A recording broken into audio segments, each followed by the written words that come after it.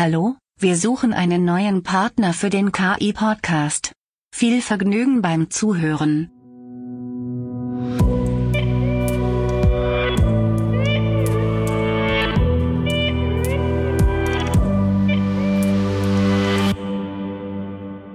Hallo liebe Zuhörerinnen und Zuhörer, willkommen zu einer neuen Folge des Podcastes KI in der Industrie, und mir im Münsterland zugeschaltet ist Tim Hans. Ein Gruß in die Heimat ins Münsterland. Vielen Dank, Robert. Vielen Dank für die Einladung.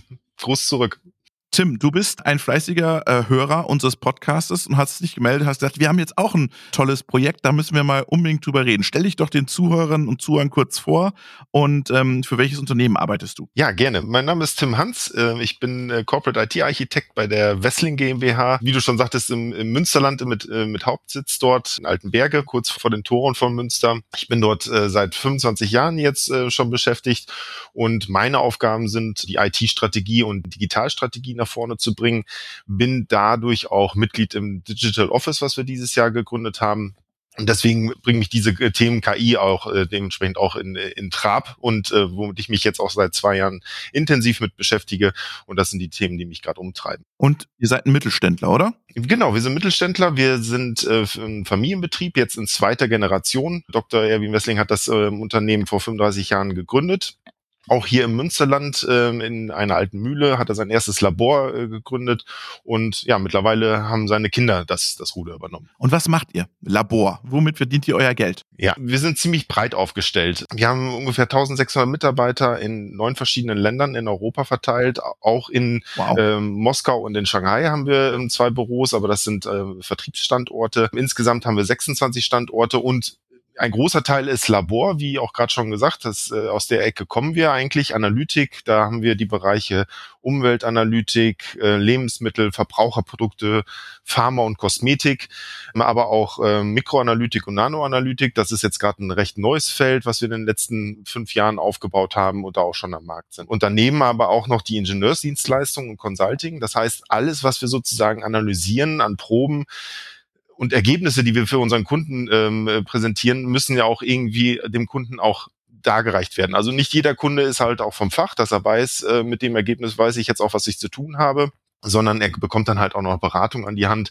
Wir schnüren da auch ganze Pakete, wo der Kunde dann halt auch gut aufgehoben ist. Ihr seid B2B-Labor, also ihr macht keine Corona-Tests, oder? Richtig, genau. Ja, wir sind ein reines B2B-Labor und haben dort auch in allen möglichen Industrien Kunden, ob jetzt im Lebensmittelbereich, wo das dann Zulieferer sind oder große Häuser, aber halt auch im Bereich der Immobilien, da sind wir ziemlich breit aufgestellt. Okay, also Labordienstleister mit eigener Infrastruktur drumherum. Was habt ihr jetzt für ein Machine Learning KI-Projekt auf die Beine gestellt und warum? Das hat so ein bisschen vor ein paar Jahren schon angefangen, dass wir so uns überlegt haben, wie bringen wir digitale Transformation auch bei uns im Unternehmen voran. Digitalisierung hat uns immer irgendwie so ein bisschen umgetrieben, waren aber auch sehr normal aufgestellt, würde ich sagen, was auch unsere eigene IT-Infrastruktur angeht. Also ganz normal On-Premise-Architektur, aber auch mit dem Glück, dass wir auch eine eigene Softwareabteilung haben. Und seit 2, 3 Jahren wollten wir uns dann neu aufstellen oder auch wirklich nach vorne das ganze Thema bringen mit der digitalen Transformation. Deswegen war also der erste Schritt, dass wir einen sehr ungewöhnlichen Schritt eigentlich, glaube ich, im Mittelstand oder auch in unserer Branche gemacht haben, dass wir Google-Kunden wurden. Und wir haben uns das sozusagen auf die Fahne geschrieben, und mit diesem Schritt hat sich eigentlich vieles geöffnet. Also überhaupt dieser Blick auf neue Technologien, nicht nur auf Cloud, sondern halt eben auch Machine Learning und KI, weil Google da halt auch unserer Meinung da sehr weit vorne ist in der Entwicklung, und wir das halt auch mit unseren Google-Partnern dann auch ein bisschen gespiegelt haben und überlegt haben, wo kann man da jetzt wirklich Mehrwert rausschöpfen aus diesen Bereichen. Warum zu Google? Weil ich kenne jetzt auch noch ein paar andere Unternehmen, die sagen, wir sind bei Google. Das ist ja so ein bisschen immer so Skepsis bei der Industrie. Richtig, ja. Kann ich auch zum Teil ja auch nachvollziehen. Also wenn man als Privatmensch darüber nachdenkt, hat man ja immer diese Diskussion der Datenkrake. Google hat uns aber insofern gut gefallen, weil sie von der Chemie her ganz gut passen. So die Art, die Agilität, die wir selber auch an den Tag legen, die Zusammenarbeit, aber auch das Gesamtpaket, was Google uns angeboten hat. Weil wir gesagt haben, auf der einen Seite als Mittelständler muss man natürlich auch mal gucken, wo liegen wir eigentlich auch mit unseren IT-Ressourcen, was auch Lizenzkosten angeht, wenn man jetzt mal an Microsoft denkt, wo man da so liegen kann. Und das Thema Kollaboration und Kommunikation war dadurch, dass wir an 26 Standorten in ganz Europa verteilt sind, ein sehr großes. Wie können wir noch effektiver zusammenarbeiten? Und da hat Google uns mit Google Workspace eigentlich super Tools an die Hand gegeben, wo wir sehr glücklich gerade auch mit sind. Und das war halt auch, das hat uns auch bestätigt jetzt in der Corona-Zeit, weil wir konnten unsere Leute ins Homeoffice schicken und wir mussten an unserer Infrastruktur gar nichts machen. Wir mussten halt gucken, dass wirklich auch der letzte Vertriebler auch noch ein Notebook bekommt. Aber am Ende konnten alle einfach so weiterarbeiten, egal von wo. Und das hat uns eigentlich nochmal bestätigt, dass das der richtige Schritt war.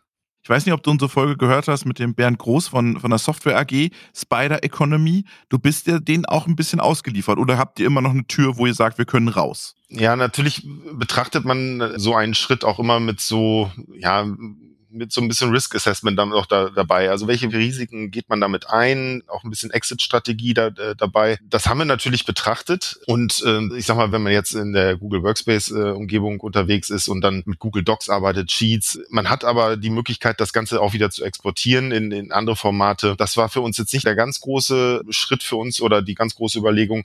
Aber natürlich sich das nochmal anzuschauen, wie geht Google mit Businesskunden um? Allein schon das Thema DSGVO war ein ganz großes, was wir gut spiegeln konnten. Wir haben Google aber auch vor Ort besucht, in München, in Hamburg, haben mit den Leuten persönlich reden können. Wir hatten aber den Eindruck, bei dem, was Google alles auch momentan im Businessbereich treibt und was sie versuchen auch für Compliance einzuhalten, fühlten wir uns da eigentlich sehr, sehr wohl und sehr sicher und sind trotzdem der Meinung, dass wir auch in der europäischen Cloud, die Google dort auch anbietet, eigentlich gut aufgehoben sind. Okay, jetzt haben wir ein bisschen Werbung für Google gemacht. Jetzt lass uns über das Machine Learning Projekt sprechen, was ihr gemacht habt. Gerne. Wir haben, wie ich ja schon gesagt habe, das Digital Office auch gegründet, um das Ganze auch ein bisschen anzuführen und auch zu monitoren, wo können wir einen Benefit erreichen. Und da haben wir in dem Bereich der Umweltanalytik einen Bereich gefunden, der auch so zum Teil auf uns zugekommen ist, von deren Seite aus, also von den Domain-Experten aus, was eigentlich auch ein sehr wichtiger Punkt ist. Vom Kunden oder von euren? Von unseren internen Kollegen. Und das ist der Bereich des Rasterelektronenmikroskops und der Asbestanalyse. Okay, das musst du kurz erklären. Genau.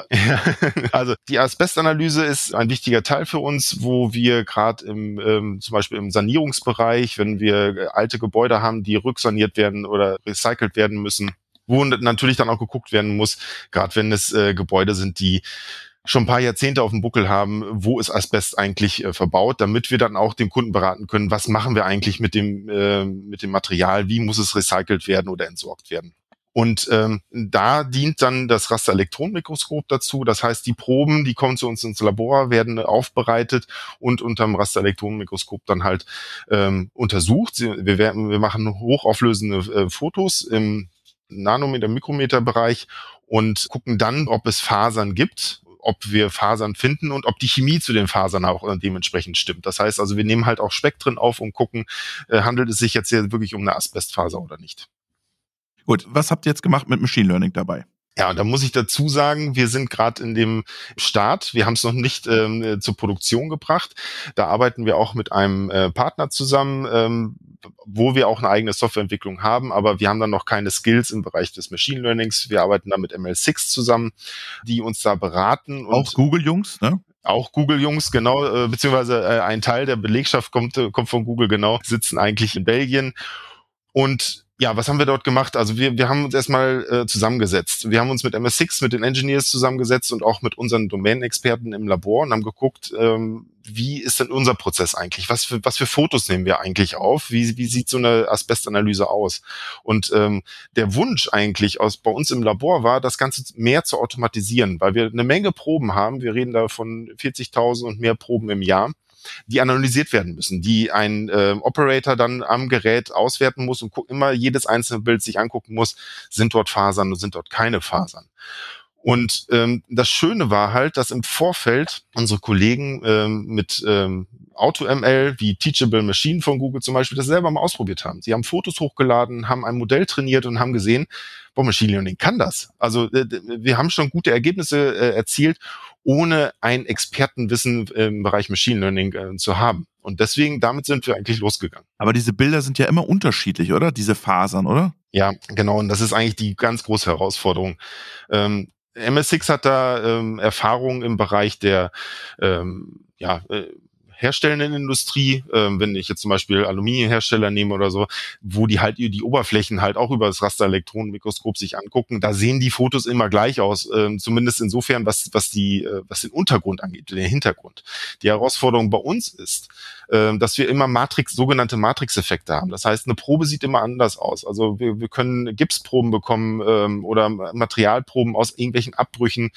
Da ist halt viel Musik mit drin. Also man sieht da sehr viel auf so einem Bild und man muss dann noch die Faser erkennen. Und dann sind da teilweise auch noch andere Fasern mit dabei. Das heißt, dann ist es wichtig zu erkennen, wie sehen die an den Abbruchstellen aus. Und dann dementsprechend, wenn man sich gar nicht mehr sicher ist, dann halt auch noch sich die Chemie anguckt und guckt, wie sehen die Spektren aus. Kann es sich hierbei wirklich um Asbest dann handeln? Wie habt ihr die dann trainiert, die Bilder?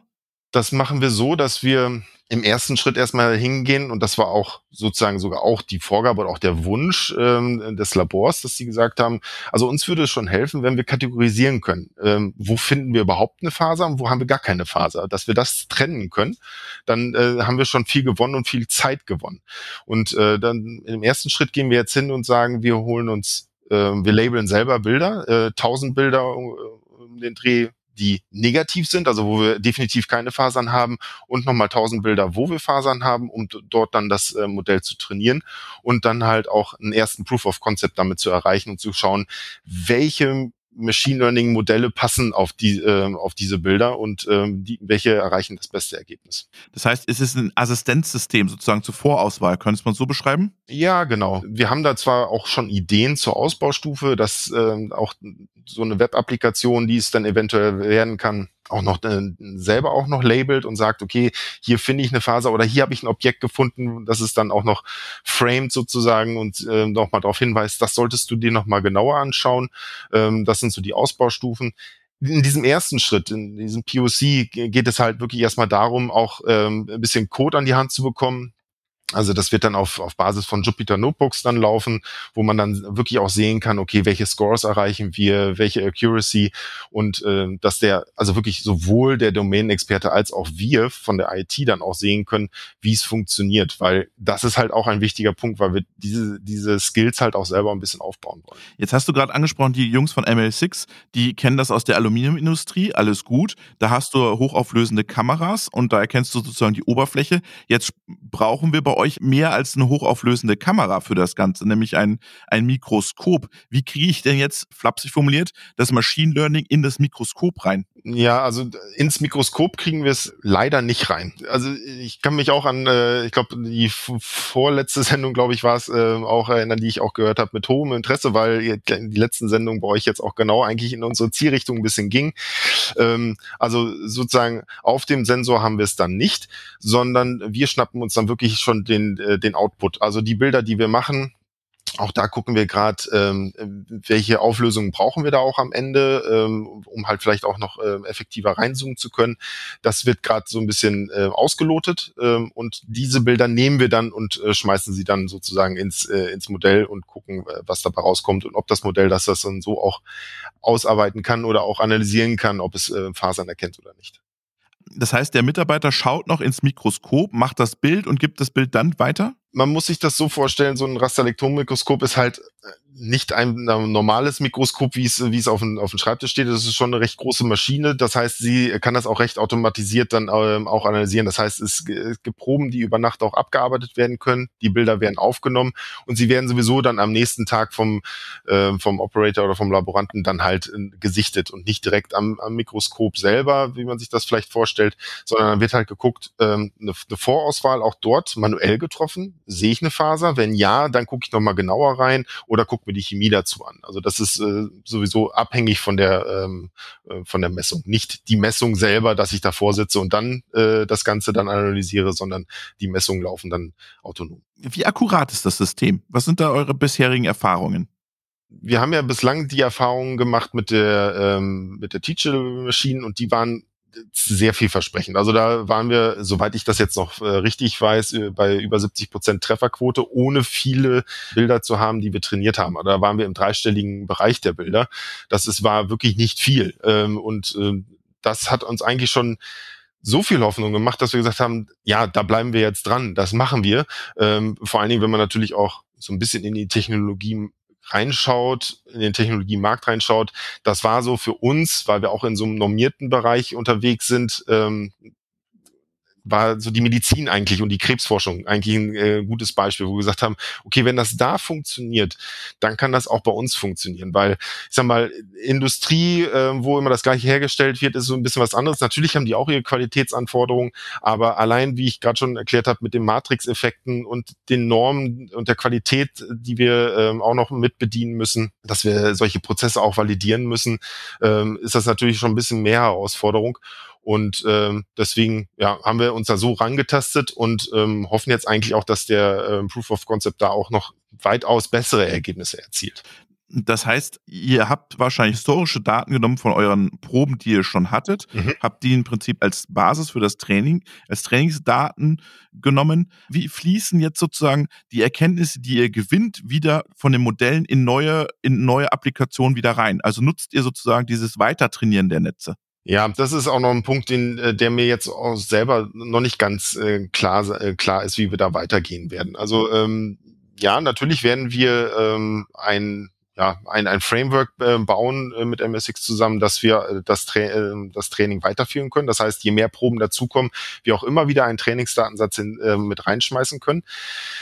Aber das wird auch erstmal auf dem Level bleiben. Also ich glaube noch nicht, dass wir ein Reinforcement-System haben werden in den nächsten Monaten, sondern dass es schon ein Supervised Learning ist, dass immer der Operator da sitzt und immer noch ein Auge drauf hat und guckt, wie ist denn mein aktuelles Training, und wenn ich jetzt noch Bilder dazu packe, wie entwickelt sich das dann auf das Training und auf die Ergebnisse.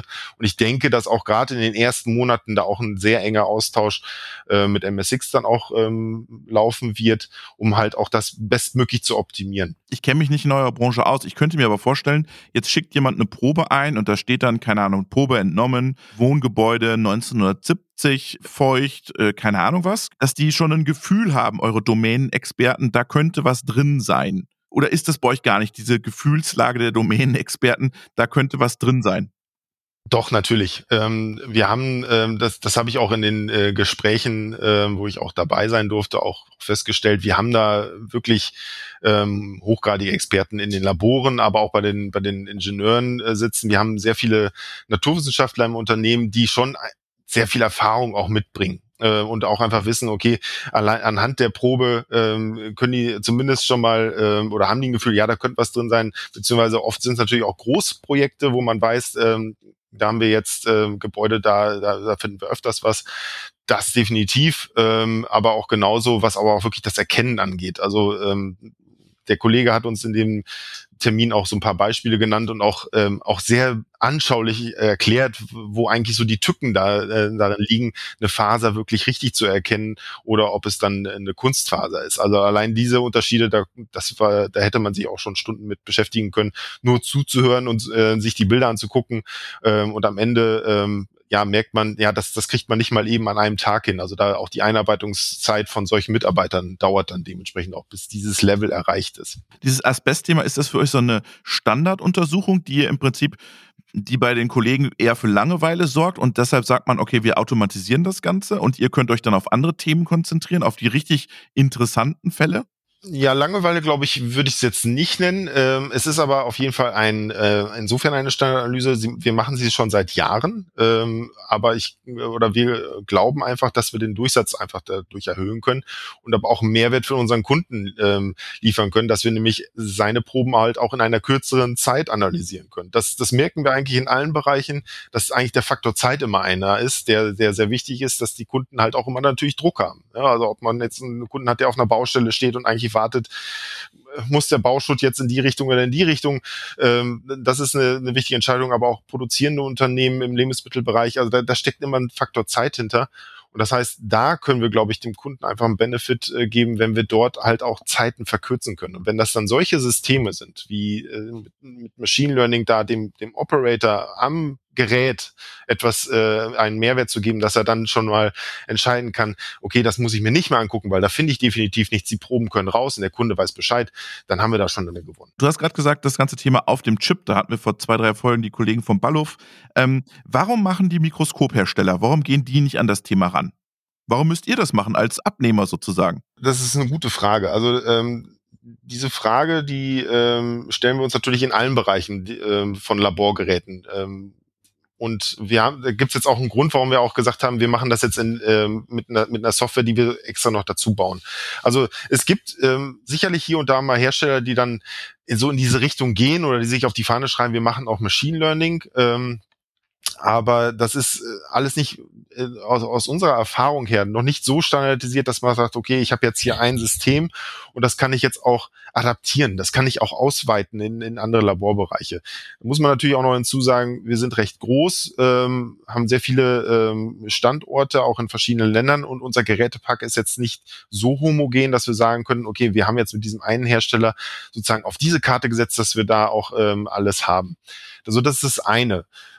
Das zweite ist, dass wir einfach dadurch, dass wir diesen Luxus haben, auch eine eigene Softwareentwicklung zu haben, dass wir da auch so ein bisschen Erfahrung haben und sagen, ja, es ist eigentlich besser, wenn wir da eine Lösung haben, die so ein bisschen out of the box ist, die wir dann halt auch wirklich adaptieren können und auch in andere Systeme reinbringen können. Und das machen wir in diesem Fall auch. Also es haben sich jetzt schon andere Bereiche gemeldet und sagen, okay, wir warten mal ab, wie das jetzt dort im REM-Bereich eigentlich funktioniert. Wir können uns das aber auch sehr gut in der Chromatographie vorstellen. Ja, also mit Gaschromatographen, da haben wir auch sehr viele überall verteilt. Auch da könnte man genau das so ansetzen. Und die scharren eigentlich mit den Hufen, warten eigentlich und sind auf Lauerstellung, wie gut das funktioniert. Und da kann man das dann halt auch dort einsetzen. Und dann sind wir aber softwareunabhängig und geräteherstellerunabhängig. Und das ist, glaube ich, ein ganz großer Vorteil dabei. Jetzt seid ihr groß, ihr könnt das selber entwickeln. Jetzt gibt es viele kleine Labore. Ist es eine Option, das Produkt auch in eine Software zu gießen, die man vermarkten kann?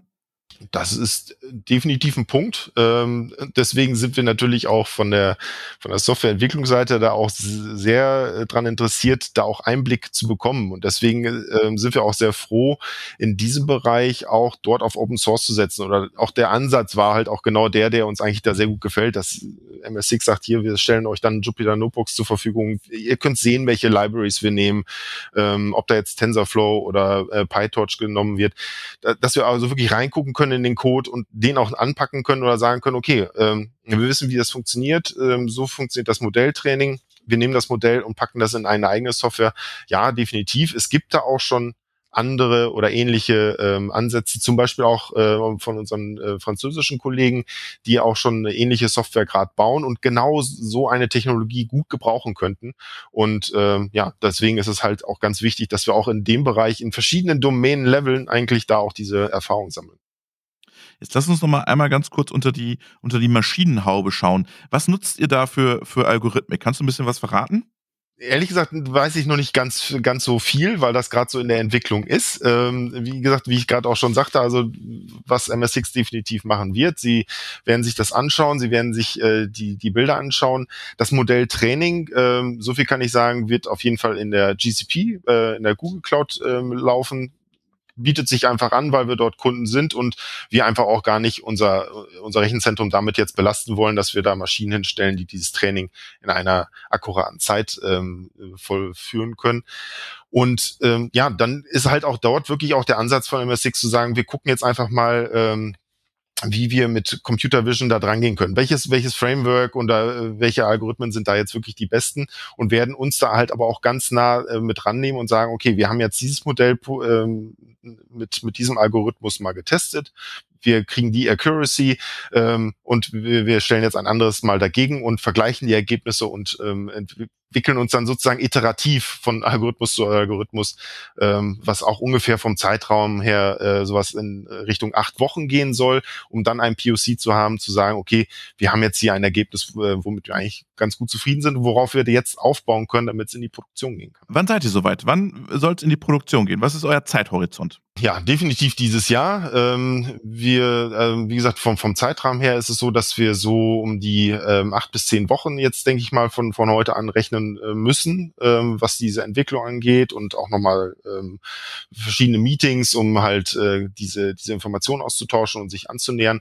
Und ja, also ich denke mal schon, dass wir dann in Ende Q3 oder vielleicht Anfang Q4 in Produktion gehen könnten. Das könnte realistisch sein und sollte aber auch Ziel sein, weil dieses Projekt ist auch wirklich, wird auch getragen von den Inhabern und ist wirklich jetzt ein Leuchtturmprojekt, um wirklich so dieses Thema mit diesem Buzzword KI ins Unternehmen zu bringen, eigentlich auch sehr wichtig, weil wir dann erstens schon Ideen haben, aber wir wollen dann auch wirklich gleich loslegen mit einem Workshop, wo wir dann verschiedene Domain-Experten aus allen Ländern zusammenholen, um dann zu gucken, okay, wir haben jetzt hier ein Beispiel, wo haben wir denn jetzt noch Fälle, wo wir noch mehr rausholen können, wo wir effektiver werden können oder wo wir Insights aus unseren Daten ziehen können und wo kann uns Machine Learning dabei helfen. Ein tolles Beispiel von einem mittelständischen Unternehmen aus dem Münsterland. Das freut mich besonders, weil ich komme aus dem Münsterland. Vielen Dank, Tim, und schöne Grüße in die Heimat.